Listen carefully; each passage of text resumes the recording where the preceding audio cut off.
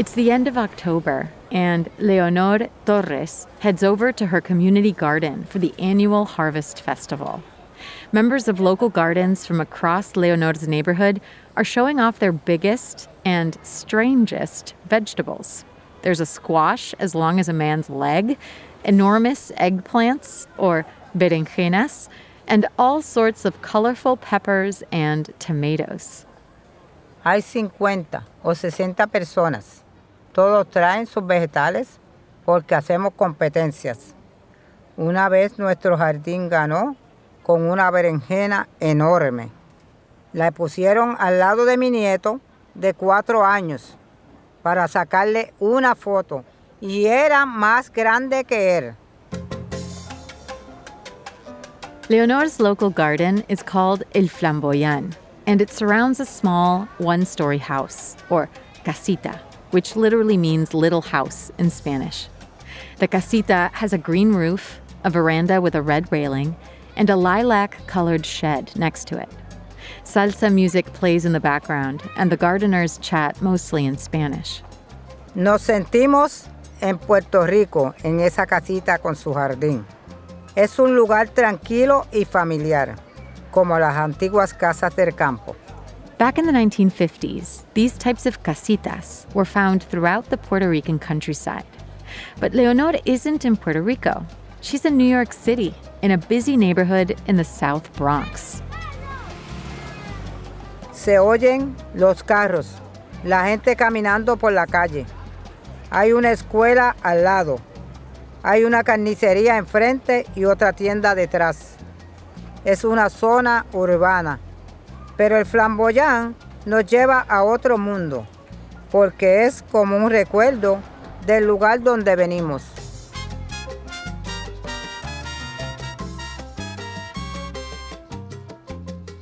Welcome. Les damos la bienvenida al Duolingo Spanish podcast. I'm Martina Castro. This season, we're exploring customs, or costumbres, from the Spanish-speaking world to help you improve your Spanish listening and to learn more about daily life in other cultures. In today's episode, we travel to New York City to learn about the customs of the community gardens and their casitas. The storyteller will be using intermediate Spanish, and I'll be chiming in for context in English. If you miss something, you can always skip back and listen again. We also offer full transcripts at podcast.duolingo.com. And a quick word on the Spanish you'll hear in this episode. Our storyteller is from Puerto Rico, so you will hear the S is often aspirated. You'll hear an H sound rather than the typical S sound. So some words like esposo will sound like esposo. Also, the R's are often pronounced like L's, as in recuerdo instead of recuerdo.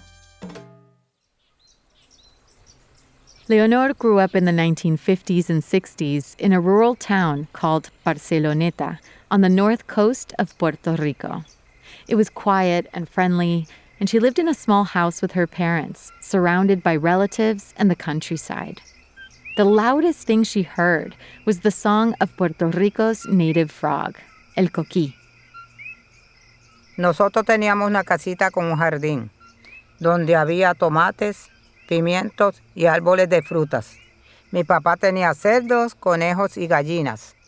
Era un lugar muy tranquilo y no se oía casi nada, solo el sonido del coquí en la noche. Then, in 1970, when Leonor was 19, her life completely changed. She became a mom to a baby girl. Her daughter's father had moved to the U.S. for work, and she wanted to be with him. So, just 4 weeks after giving birth, Leonor got on a plane with her newborn daughter and left home for New York City. Durante esos años, mucha gente se iba de Puerto Rico porque no había trabajo. Ellos buscaban trabajo aquí en Estados Unidos para tener estabilidad económica y ayudar a sus familias. Y muchos se iban al Bronx, en Nueva York. In those years, the Bronx was undergoing a big demographic change. Longtime residents were leaving the borough for the suburbs, while at the same time, more people were coming from Puerto Rico, like Leonor. By 1970, a majority of the South Bronx was Puerto Rican. But it was a very different world from the island. Llegué a Nueva York en octubre, pero había mucho frío y había mucha nieve en las calles. Mi pareja me tuvo que llevar un pantalón de hombre porque yo solo tenía faldas ligeras. No había autobuses, no había trenes ni taxis, ni nada para salir del aeropuerto. Así que tuvimos que caminar. Leonor settled into her new life in the South Bronx. She had another daughter. She got used to braving the cold and hearing trains and people at night instead of the coquí. Still, some things were harder to get used to. La situación era horrible. Había muchas casas abandonadas y mucha gente vivía en las calles.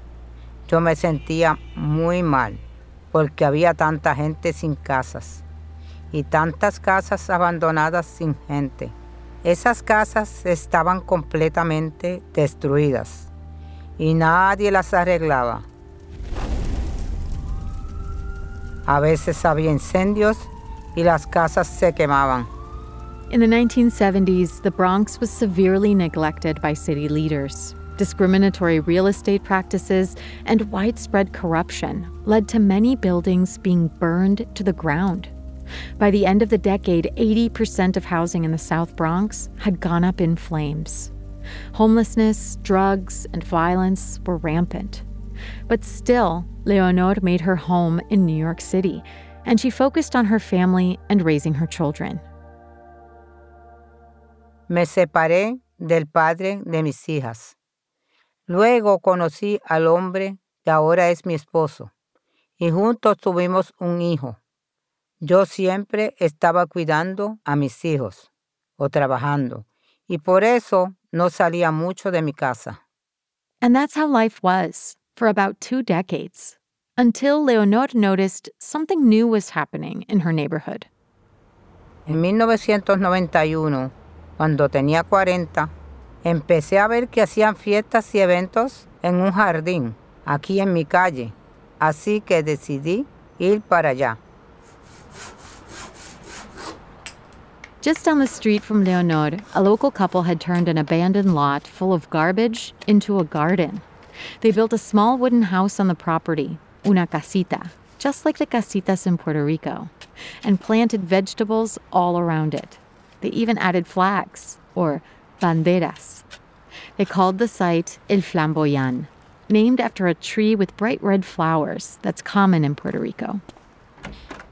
La casita era marrón y las paredes adentro eran amarillas y verdes. Se veía bien bonito. Había una estufa, una nevera y una cafetera para hacer café. No tenía luz, pero había un generador de electricidad. Afuera estaba la bandera de Puerto Rico, la de Estados Unidos y unos cajones para frutas y vegetales. This was how some Puerto Ricans took matters into their own hands, creating beauty among the urban decay around them. They claimed abandoned lots and built more than a dozen casitas, surrounded by gardens, just like the ones that used to dot the Puerto Rican countryside. They painted them tropical colors and turned them into miniature extensions of Puerto Rico in the middle of New York City. Era una casita, como las casitas antiguas que había en Puerto Rico. Tenía la misma arquitectura y había un jardín. Yo crecí en una casa un poco diferente, porque una parte era de cemento y otra parte era de madera. Pero esta era como las casas antiguas del campo. Leonor began to spend many afternoons at the garden. She did a bit of everything, from planting, sembrar, to hanging out with the founders and other neighbors. Pretty much all of them were from Puerto Rico. Nosotros siempre limpiábamos bien el jardín y cortábamos las puntas de los árboles para que pudieran crecer. Yo barría la casita casi todos los sábados y ayudaba en el jardín si había que sembrar algo. Jugábamos bingo y dominó. Me encantaba estar ahí. The garden came to life. Aside from the games of bingo and dominoes, they played music and threw parties. Sometimes they even hosted musicians from New York and Puerto Rico. Leonor used to watch the famous bachata band Aventura practice in their garden. La gente traía maracas, guitarras, tambores, una marimba y otros instrumentos para tocar salsa y bachata. A veces venía gente de Puerto Rico a tocar música tradicional. Nosotros bailábamos y cantábamos con ellos. During this time in the 1990s, the casita, which was traditionally a home in Puerto Rico, took on a new role for Leonor's community. It became a sort of social club, a distilled version of old Puerto Rico in a small lot between the brick buildings of the Bronx. It wasn't a place where people lived, but it still was a home away from home, where they could preserve many different customs. La gente que iba para allá era como mi familia. Y había una señora que era como mi mamá. Yo la cuidaba y le compraba comida. Yo iba al jardín desde el mediodía hasta las 8 o 9 de la noche. Casi todos los días sembraba o hablaba con la gente. A veces había una fiesta o algún evento especial. Recuerdo que allí celebramos muchos cumpleaños de mi nieto. As this was going on, the South Bronx was going through a major transformation. Developers were coming in and putting up homes and new construction on abandoned lots and old buildings. By the early 2000s, change was coming to Leonor's block. Estaban construyendo más y más. Al lado del jardín había una casa privada y una tienda de puertas. Un día las demolieron y construyeron un edificio enorme. Esto estaba ocurriendo por todos lados. Pero yo creía que el Flamboyant iba a estar ahí para siempre. Leonor didn't know it, but all over the neighborhood, cranes, or grúas, were turning old properties into new buildings. Casitas were being demolished. Since they had been built on abandoned lots, most of their caretakers didn't have an official claim to the land. So when the actual property owners reclaimed or sold the land, the casitas had to go. And El Flamboyant was no exception. Un día en 2003, llegué al jardín y vi unas grúas. Iban a construir algo, pero no nos habían dicho nada. Llegaron sin avisar y cerraron el Flamboyant. Just like that, construction machines and workers took over the garden, and El Flamboyant was shut down. Descubrimos que habían vendido el terreno y que iban a construir unos edificios. No podíamos hacer nada. Yo pensé, ¡ay, Dios! ¿Y a dónde vamos a ir ahora?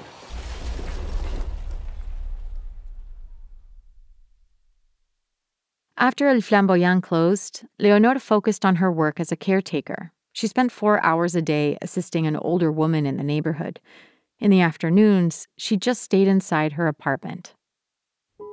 No me gustaba estar siempre en la casa, pero me tuve que quedar ahí. Fue horrible, pero ya no tenía mi jardín y no sabía a dónde ir. Me sentía atrapada. Leonor thought her days at El Flamboyant were over, but some of her friends weren't ready to give it up without a fight, or lucha. Juntos habíamos construido el Flamboyant y era algo muy especial para nosotros. Era un lugar donde podíamos estar juntos y tranquilos, donde podíamos relajarnos. Nadie quería perder eso. Entonces, mis amigas decidieron luchar por un nuevo sitio. So Leonor's friends petitioned the city to move El Flamboyant to a new location. And in 2004, they succeeded. The Department of Parks and Recreation leased them a half-acre of land just a few blocks away. One afternoon, after being cooped up for months, Leonor walked over to see it.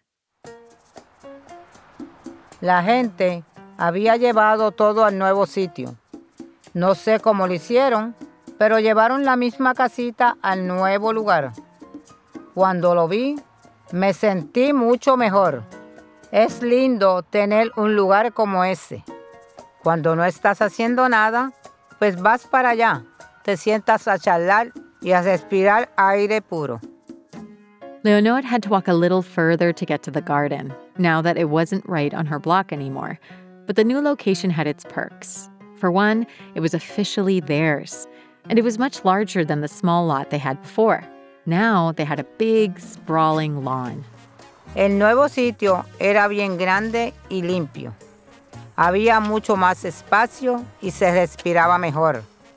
Yo me sentía bien allí, mejor que en mi casa. Podíamos sembrar más frutas y vegetales y cocinar mejor porque teníamos un espacio más grande. In the years since moving to its new location, El Flamboyant has had its ups and downs. Leonor's South Bronx community continues to protect its garden and casita from anything that might cause El Flamboyant to close, but they've also begun to embrace their changing community. El jardín todavía tiene la bandera de Puerto Rico y la bandera de Estados Unidos, pero ahora también tiene banderas de otros países como Honduras, México y la República Dominicana. La comunidad ha crecido y ahora también hay gente más joven. Today, the garden has about 30 members. Old and new members regularly come by El Flamboyant to play games, relax, or work on their gardens. During the warmer seasons, Leonor stops by most days to see her friends, play bingo, or tend to her vegetables. She grows eggplants, peppers, tomatoes, and herbs. And every fall, she takes part in the Harvest Day Festival. Es una tradición que empezó hace años. Invitamos a la gente de otros jardines. Nos reunimos y hacemos competencias. Me siento orgullosa de las cosas que hacemos en este jardín, porque compartimos juntos como una gran familia. For Leonor, El Flamboyant continues to feel like home. While they don't host big concerts and parties anymore, they're still gardening and gathering and working hard, or bregando, as they say in Puerto Rico. And the island's community spirit lives on in this casita. Para mí, El Flamboyant es sinónimo de comunidad. Su esencia viene de los lugares tropicales. Y eso no existe en todos lados. Pero aquí sí. Nosotros estamos sembrando, estamos bregando y ojalá podamos seguir sembrando y compartiendo para siempre.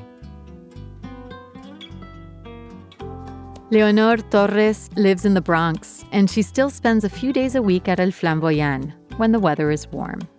This story was produced by Samia Bouzid. We'd love to know what surprised you about Puerto Rican culture in this episode.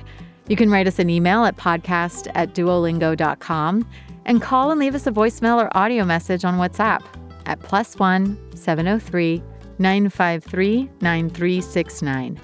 Don't forget to say your name and where you're from. Here's a message we recently got from Robert in Fort Worth, Texas. I just want to thank you guys so much for the Duolingo podcast. Not only are they helping me refine my Spanish-speaking skills, but the stories just give me such a rich appreciation for the variety of cultures across Central, South America, and even over, in Europe as well from the Spanish-speaking community. So, gracias. Robert, gracias a ti for listening. And that's it for this special season of the Duolingo Spanish podcast. You can find the audio and a transcript of each episode at podcast.duolingo.com. You can also follow us on Apple Podcasts or your favorite listening app so you never miss an episode. With over 500 million users, Duolingo is the world's leading language learning platform and the most downloaded education app in the world. Duolingo believes in making education free, fun, and available to everyone.